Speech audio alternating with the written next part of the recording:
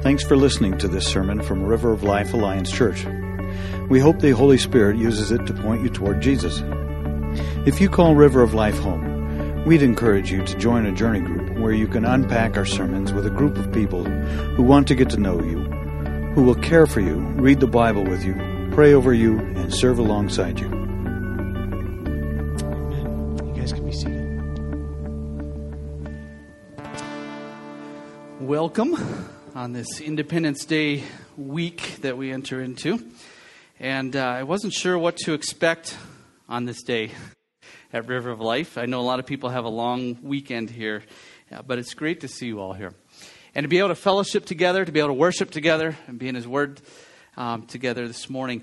So let's lean in well today. Let's press in well to the Lord and seek Him in a way that we haven't before in the past, perhaps, in our life. And let's look for Him.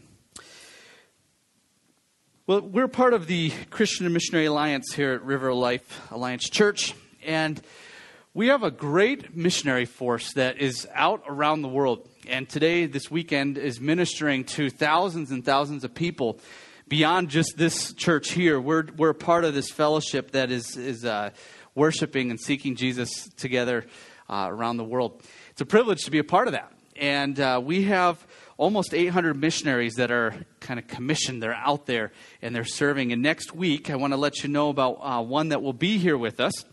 You may know Jeff Singfield. This is Patty and Doug Grogan's son-in-law. And he's going to be here and he's going to share with us and bring the word to us next Sunday morning. But we look forward to that. They serve in Kosovo. And so when they come, let's welcome them. And they were here, I think, about 4 years ago. So some of you might recognize them and remember Jeff and his family from that time. I'm sure the kids have grown. Maybe some have been born since then. But it'll be an honor to be able to have them share. And we'll hear more about what the Lord's doing in Kosovo next week. So let's look forward to that. Well, if you have your Bibles, would you open them to John chapter 6? John chapter 6, as we continue on in our Summer Seek series where we press into Jesus in a unique way this summer, as we look at the I am statements out of the book of John. We find another one in John chapter 6, and we're going to start in verse 25, where Jesus is having a conversation with the crowds. And they go back and forth 4 different times, 4 different volleys, where the crowd says something to Jesus and Jesus gives them a response. And that response, as usual, is not quite what they expected. So let's look for those as we read starting in verse 25 of John 6. When they found him on the other side of the sea, they said to him, "Rabbi, when did you come here?" And Jesus answered them, "Truly, truly, I say to you, you're seeking me, not because you saw signs, but because you ate your fill of the loaves. Do not work for the food that perishes, but for the food that endures to eternal life, which the Son of Man will give you. For on him God the Father has set his seal." So then they said to him, "What must we do to be to be doing the works of God?" And Jesus answered them, "This is the work of God, that you believe in him whom he has sent." And so they said to him, "Then what sign do you do, that we may see and believe you? What work do you perform? Our fathers ate the manna in the wilderness, as it is written, he gave them bread from heaven to eat." And Jesus then said to them, "Truly, truly, I say to you, it was not Moses who gave you the bread from heaven, but my Father gives you the true bread from heaven. For the bread of God is he who comes down from heaven and gives life to the world." They said to him, "Sir, give us this bread always." And Jesus said to them, "I am the bread of life. Whoever comes to me shall not hunger, and whoever believes in me shall never thirst. But I said to you that you have seen me, and yet do not believe. All that the Father gives me will come to me, and whoever comes to me I will never cast out. For I have come down from heaven not to do my own will, but the will of him who sent me. And this is the will of him who sent me, that I shall lose nothing of all that he has given me, but raise it up on the last day. For this is the will of my Father, that everyone who looks on the Son and believes in him should have eternal life, and I will raise him up on the last day. Lord Jesus, that's your word, and we believe it, and we stand on it. Lord, we want to stake our very lives on your word. Lord, your call from the beginning has been, follow me. Come and follow me. It's how you called the first disciples, and it's your very call to us. And God, this morning, we want to follow you. We want to follow you to where we weren't expecting to go. We want to follow you into the places that bring us life. And we know that when we follow you, you will bring us to life. You will bring us to great places. You will do things in us that we weren't expecting. Jesus, speak to us today. And it's in your name we pray. Amen. In August of 2012, there was a church in an impoverished neighborhood in St. Louis that had an idea. And in this idea, there may have been some mixed motives, I don't know. But they had this concept of this area where it's difficult for impoverished people to gain banking access. And so they thought if we could get debit cards to them, where they could put amounts of money on these debit cards, they had hooked up with a bank that would also provide a $500 food certificate for people. Sounded like a good idea, and so they opened up their doors to the community on a weekend and got something they weren't expecting. They got a crowd, a massive crowd. A crowd that arrived and turned into chaos. In fact, by 4 a.m., there were already people lining up outside of the church waiting for the doors to open to sign up for this offer. And as time went on, the crowd just continued to rush in, and one of the organizers said they rushed the building so hard that we had to shut it down. Word of mouth got around, and everything just got out of proportion. In fact, the police had to be called to the church to bring order to this chaos. You know what? And you can't blame them, right? Free food always draws a crowd. No matter who it is, free food is always going to draw a crowd. And it did in Jesus' day. And John chapter 6 is case in point. By this point in Jesus' ministry, as we get to John chapter 6, Jesus had become a bit of a celebrity. He'd gained a celebrity status. Wherever he went, it seemed that people would come along. They would follow him. And so one day, naturally, he just retreats with his 12 disciples to get away from those crowds. He goes over to the mountains along the side of the Sea of Galilee. And there they just sit down and they hang out together and spend some time talking and being away from those crowds. And guess what? They look up, and here come the crowds again. A big crowd headed towards them, seeing what Jesus might do next. And so it's late in the day, and the issue of food is very real as this crowd comes along. And they had come quite a ways from the city. And the other Gospels tell us that Jesus preached to the crowd, but the book of John makes the point that Jesus asked a question of Philip, one of the disciples, before the crowd even got there. And he said, "Where are we to buy bread so that these people may eat?" He said this to test him, for he already knew what he would do. You know, the people are hungry. And Scripture tells us that there are nearly 5,000 men, plus women and children in this group. And you can imagine chaos is going to break out. What do you do when you get hungry? When church goes long? It's almost riot time, right? When church is going long. And we can imagine how the disciples were sitting there looking at this. And Jesus already knew what he was going to do. And in a moment, Jesus performs a great miracle. 1 boy, 2 fish, 5 loaves of bread. And all those people were fed that day as they divided those pieces of food up, put them in baskets. The disciples carried those baskets around, and people ate to their fill. Just whatever they wanted, as much as they wanted, no portion size that was limited. And at the end, they gathered up all that was left, and there were still leftovers. And a miracle was done that day, right? Right in front of all those people. And the crowds, as they gathered and they looked at all this, they thought, hey, this is the best insurance, the best free lunch that we could ever have, right? Have no food, Jesus will give it to you. Are you sick? They had seen it. Jesus can heal you. And he did it out of grace. He'll take care of it for free. That will attract a crowd. What a good way to start a religion, right? If you were thinking about this, hey, here's a great way to build marketing to get a crowd around. That wasn't Jesus' point, though. So the people, though, were thinking, hey, this must be the prophet that we've been waiting for, the one who's come into the world. This must be the Messiah.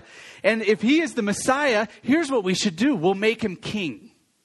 And if we make him king, guess what he'll do? He'll take care of everything we could possibly need.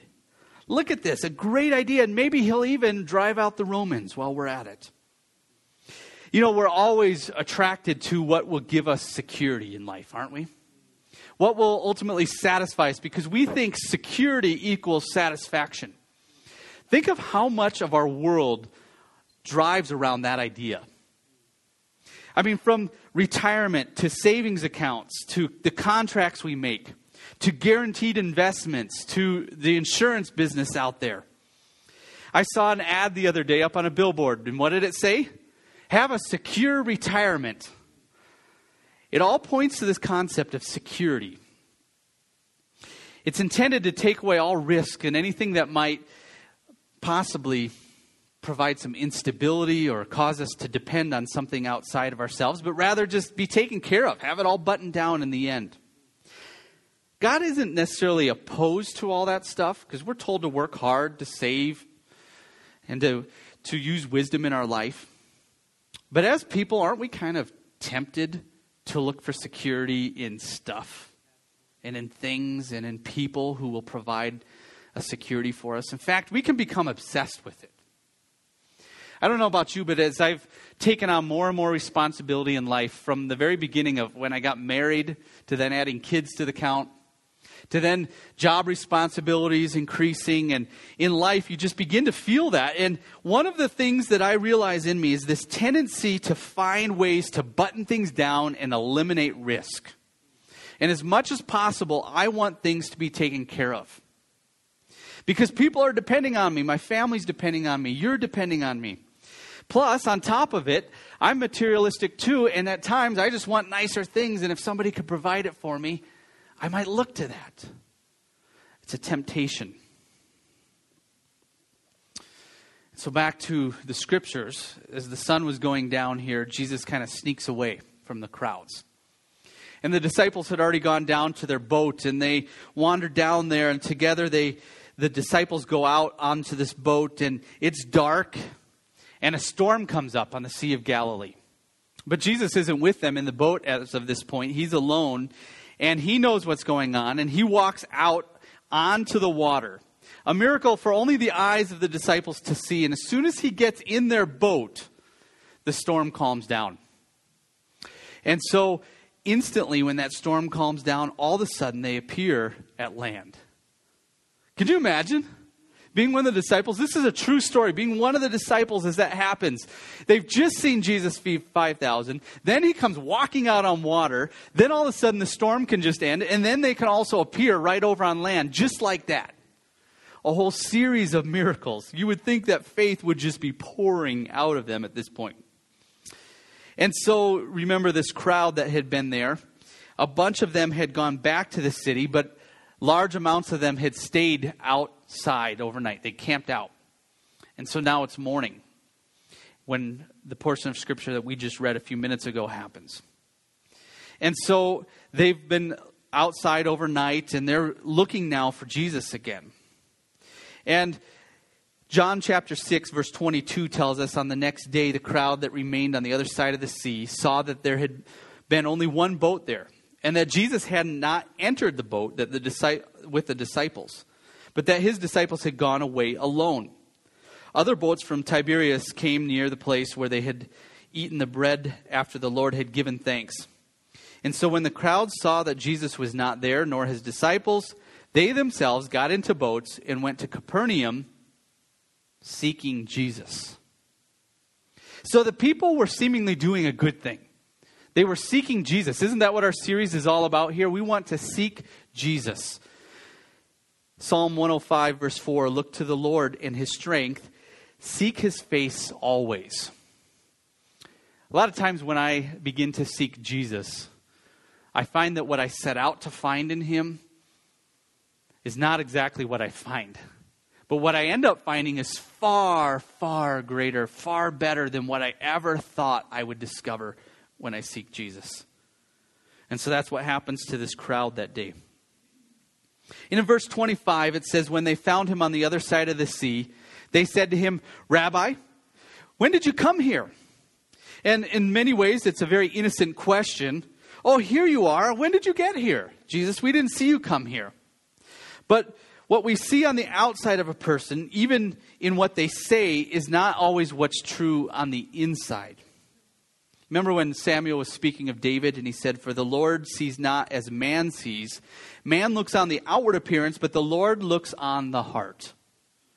God has the ability to look inside each one of us and discover what our motives are, who we are as a person, what drives us, why we do what we do. It's like Jesus here had X-ray vision to see right through to the heart of the people as he begins a conversation with this crowd.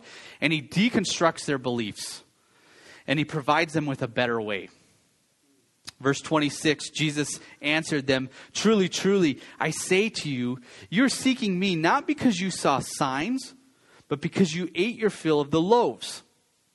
Just 12 hours before, Jesus fed them. You would think that this amazing miracle would have helped them straighten out their theology, right? But it didn't. It was done as a sign, but the sign wasn't read. Signs direct us to something. Signs by God are intended to cause us to seek him, to look for him. But the people didn't see the miracle. They saw a free lunch. But before we get too hard on the crowd, come on, it was pretty cool, right? Jesus had fed them. Wouldn't you want to see it happen again? I remember when I was a kid, growing up in our church, there was this guy that we called the Candy Man. The Candy Man could also do magic tricks. Okay? So as a 5-year-old, I used to go over to the Candy Man, and he always had something new for me every week. And I must have been one of his favorite customers because he always had something practiced up. And he would oftentimes reach into his pocket, and somehow he could pull a nickel out of my ear every single time. And I watched it, and I would always say, do it again. Part of it was probably because I thought it was really neat to watch, but I also got the nickel at the end every time he did it. Verse 27, Jesus begins to turn the tables. Do not work for food that perishes, but for food that endures to eternal life, which the Son of Man will give you. For on him God the Father has set his seal. You know, we're often looking for the wrong kind of food. We're looking to fill our stomachs, and we're oftentimes looking to the Lord for our physical issues of life. Because that's what we want taken care of. And Jesus says, don't work for food that perishes. Don't look, in other words, for what I can just give you. Look for eternal life in the Son of Man. In other words, the crowd's issue was that they were looking for what Jesus could give them. And suddenly the man who yesterday had taught them and provided for them speaks with just 2 sentences and leaves the inner person completely naked and exposed. Their motives are revealed. Why are they seeking Jesus? Because they want something from him. Why do you seek Jesus? To get physical needs met? Well, they had sought Jesus for that one reason. Have you ever been in a relationship with somebody, and maybe thinking back to your past, someone who used you for what you would give to them? A friend, maybe a dating relationship, someone who would just use you. It's painful when that happens, when you open up your eyes and all of a sudden you realize, oh man, they're just using me. They want this out of me. I remember this song came to my mind this past week, a song that came out in 1999, not a Christian song, but sung by the Blessed Union of Souls. She loves me for me. Anybody remember this song? She don't care about my car. She don't care about my money. And that's real good cause. I don't got a lot to spend. But if I did, I wouldn't mean nothing. She likes me for me, not because I look like Tyson Breckford, with the charm of Robert Redford oozing out my ears. She's the one for me, and I just can't live without her. My arms belong around her, and I'm so glad I found her once again. Guys, relationships where we seek only what we can get from the person are not real relationships. They're shallow. Imagine when we seek Jesus only for what we get from him. The psalmist in Psalm 139 says, "Search me, O God, and know my heart. Try me and know my thoughts, and see if there be any grievous way in me, and lead me in the way everlasting." What is your motive in following Jesus? I find my motives aren't always healthy. I find I can default back to things that I want from him. Health, a ticket out of hell, provision, change me, success, do something in my life, Jesus. And that's the reason I'm coming after him. Susie Larson said, "The desires of our hearts and the blessings of others will constantly test us." And so the Word of God must be poured in to help me divide and understand what's going on in me. And so I hope even as we begin today, the Spirit is beginning to help you see, is there anything within you that is an impure motive in seeking God? And so the crowd came back to Jesus with a logical follow-up question. So in verse 28, they said, "What must we do to be doing the works of God?" In other words, if it's not about us seeking what we can get from you, there must be something we have to give to you. What do you want from us, Jesus? And Jesus does something that just adjusts their thinking.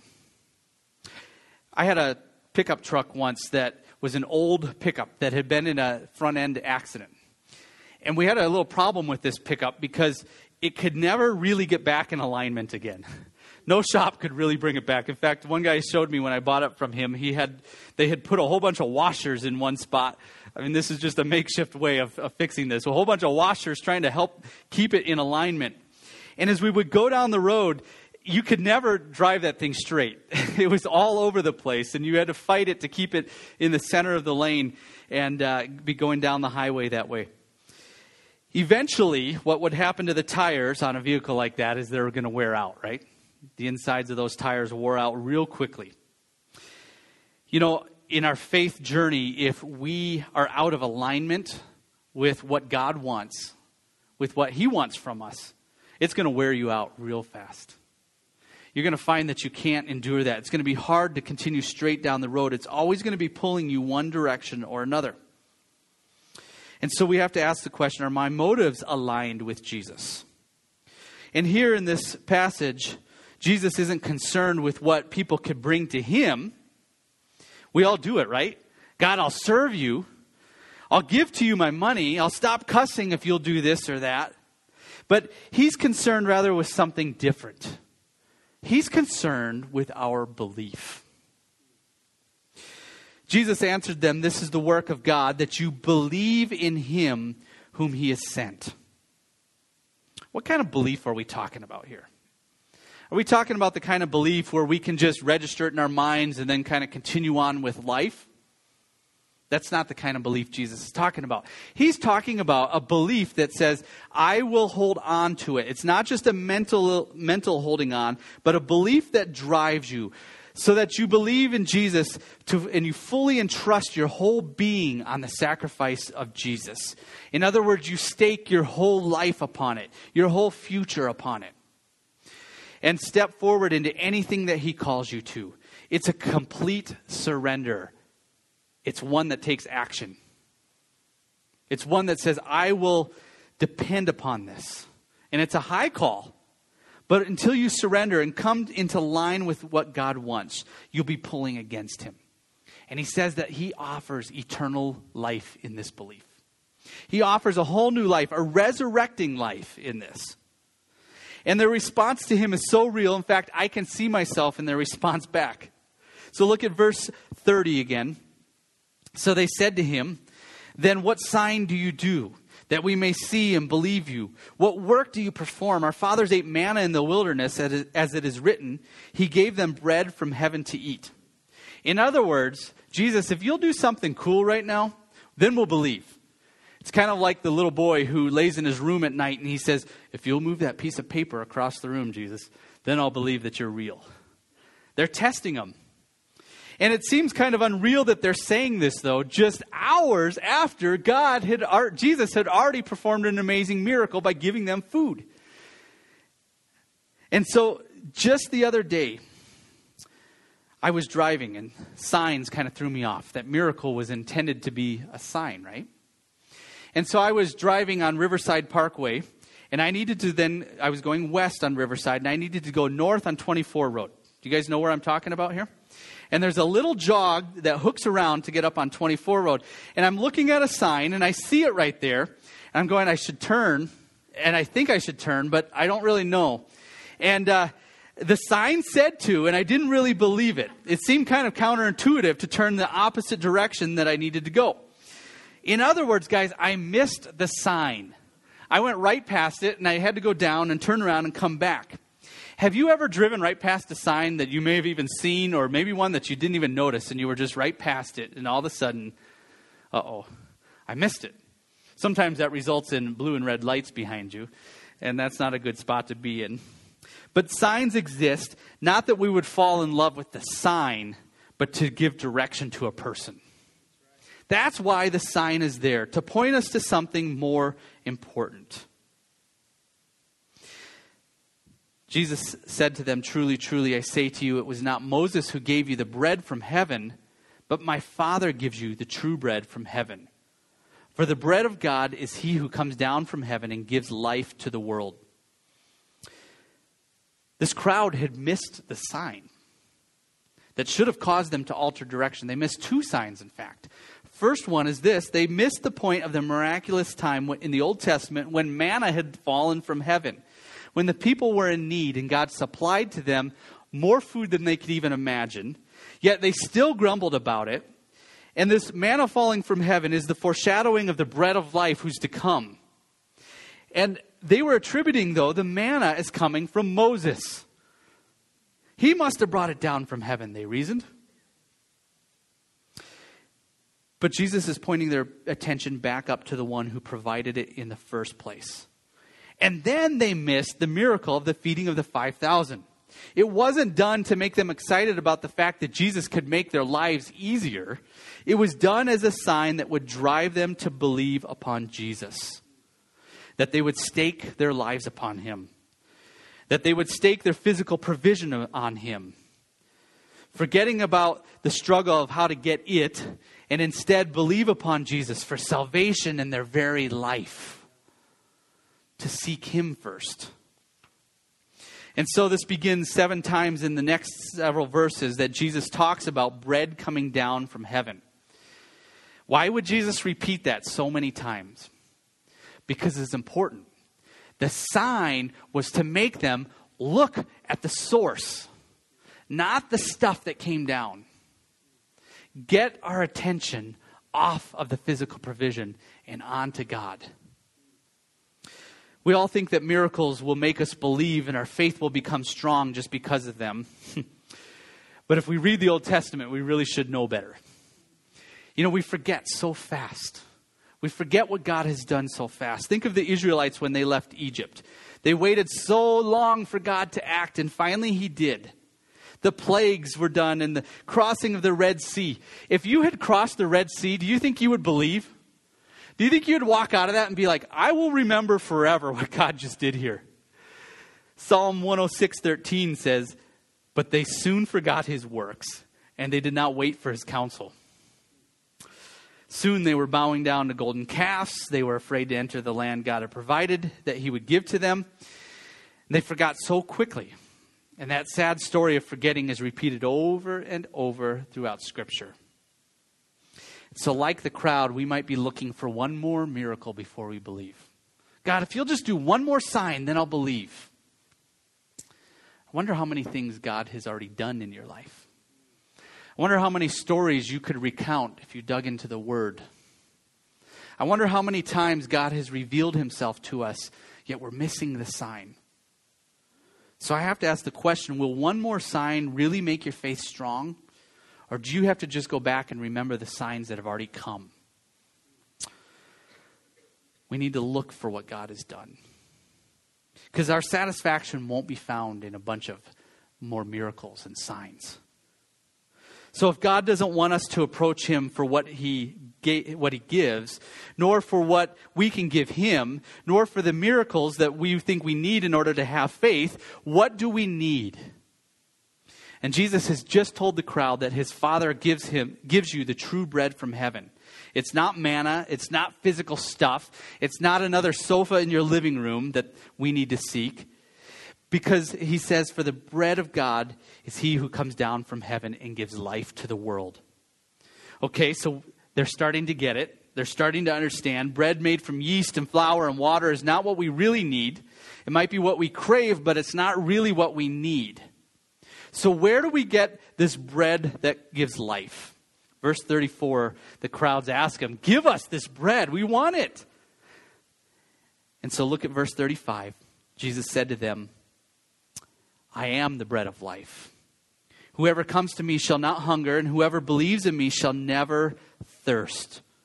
So the one who's born in the city of Bethlehem, which means the house of bread, declares himself now to be the bread of life. The one who satisfies the deepest need of the human, all of your longings and cravings, and can and should be fulfilled in the person of Christ. So what, or maybe we should say who, will ultimately satisfy you? Will it be a thing, or will it be a person?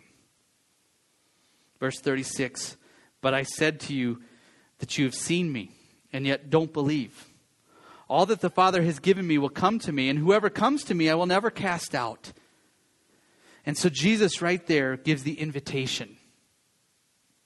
The invitation to lean into him. And to stop looking for what we think we need in stuff.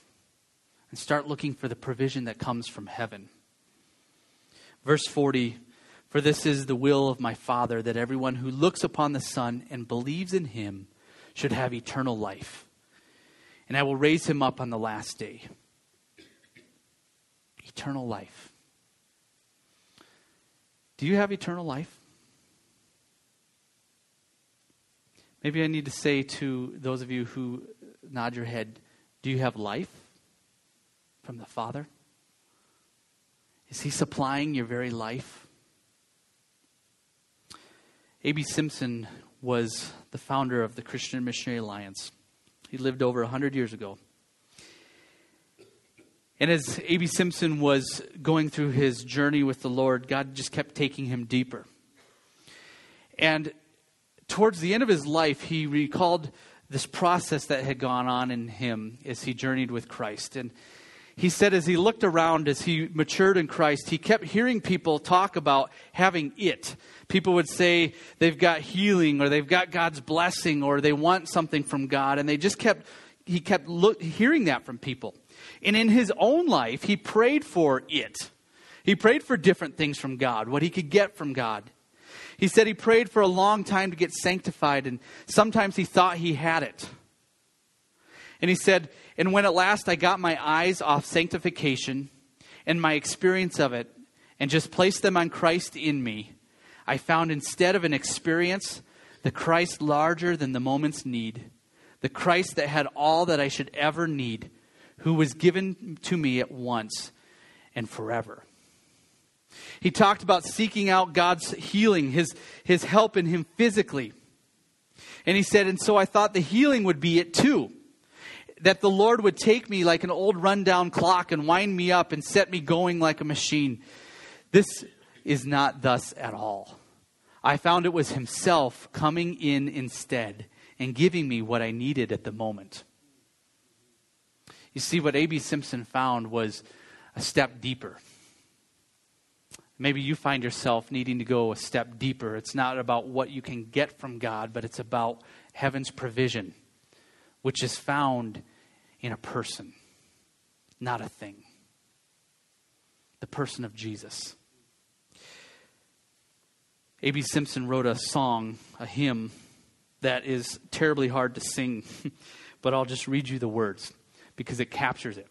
It captures the point. Once it was the blessing, and now it is the Lord. Once it was the feeling, and now it is his word. Once his gifts I wanted, now the giver own. Once I sought for healing, now himself alone. Once I hoped in Jesus, now I know he's mine. Once my lamps were dying, now they brightly shine. Once for death I waited, now his coming hail. And my hopes are anchored, safe within the veil. Where are you at today? Where's your life? What are you seeking? Jesus, at another time, had spoken to the people, and he had been talking about their desire to see physical needs met. And he said, seek first the kingdom of God, and all these things will be added unto you. Guys, we need to seek Jesus more than we need to seek the stuff, because the stuff will just come as provision, as God just takes care of us.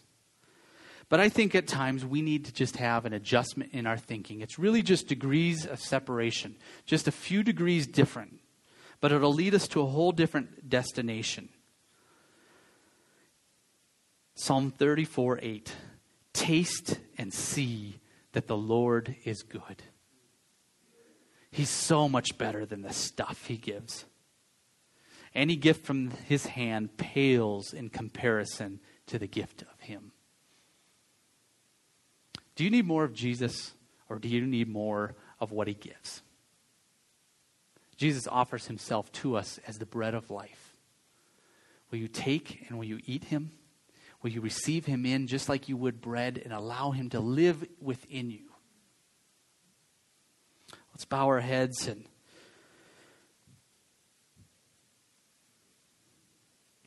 Jesus, we want to seek your kingdom and your righteousness first.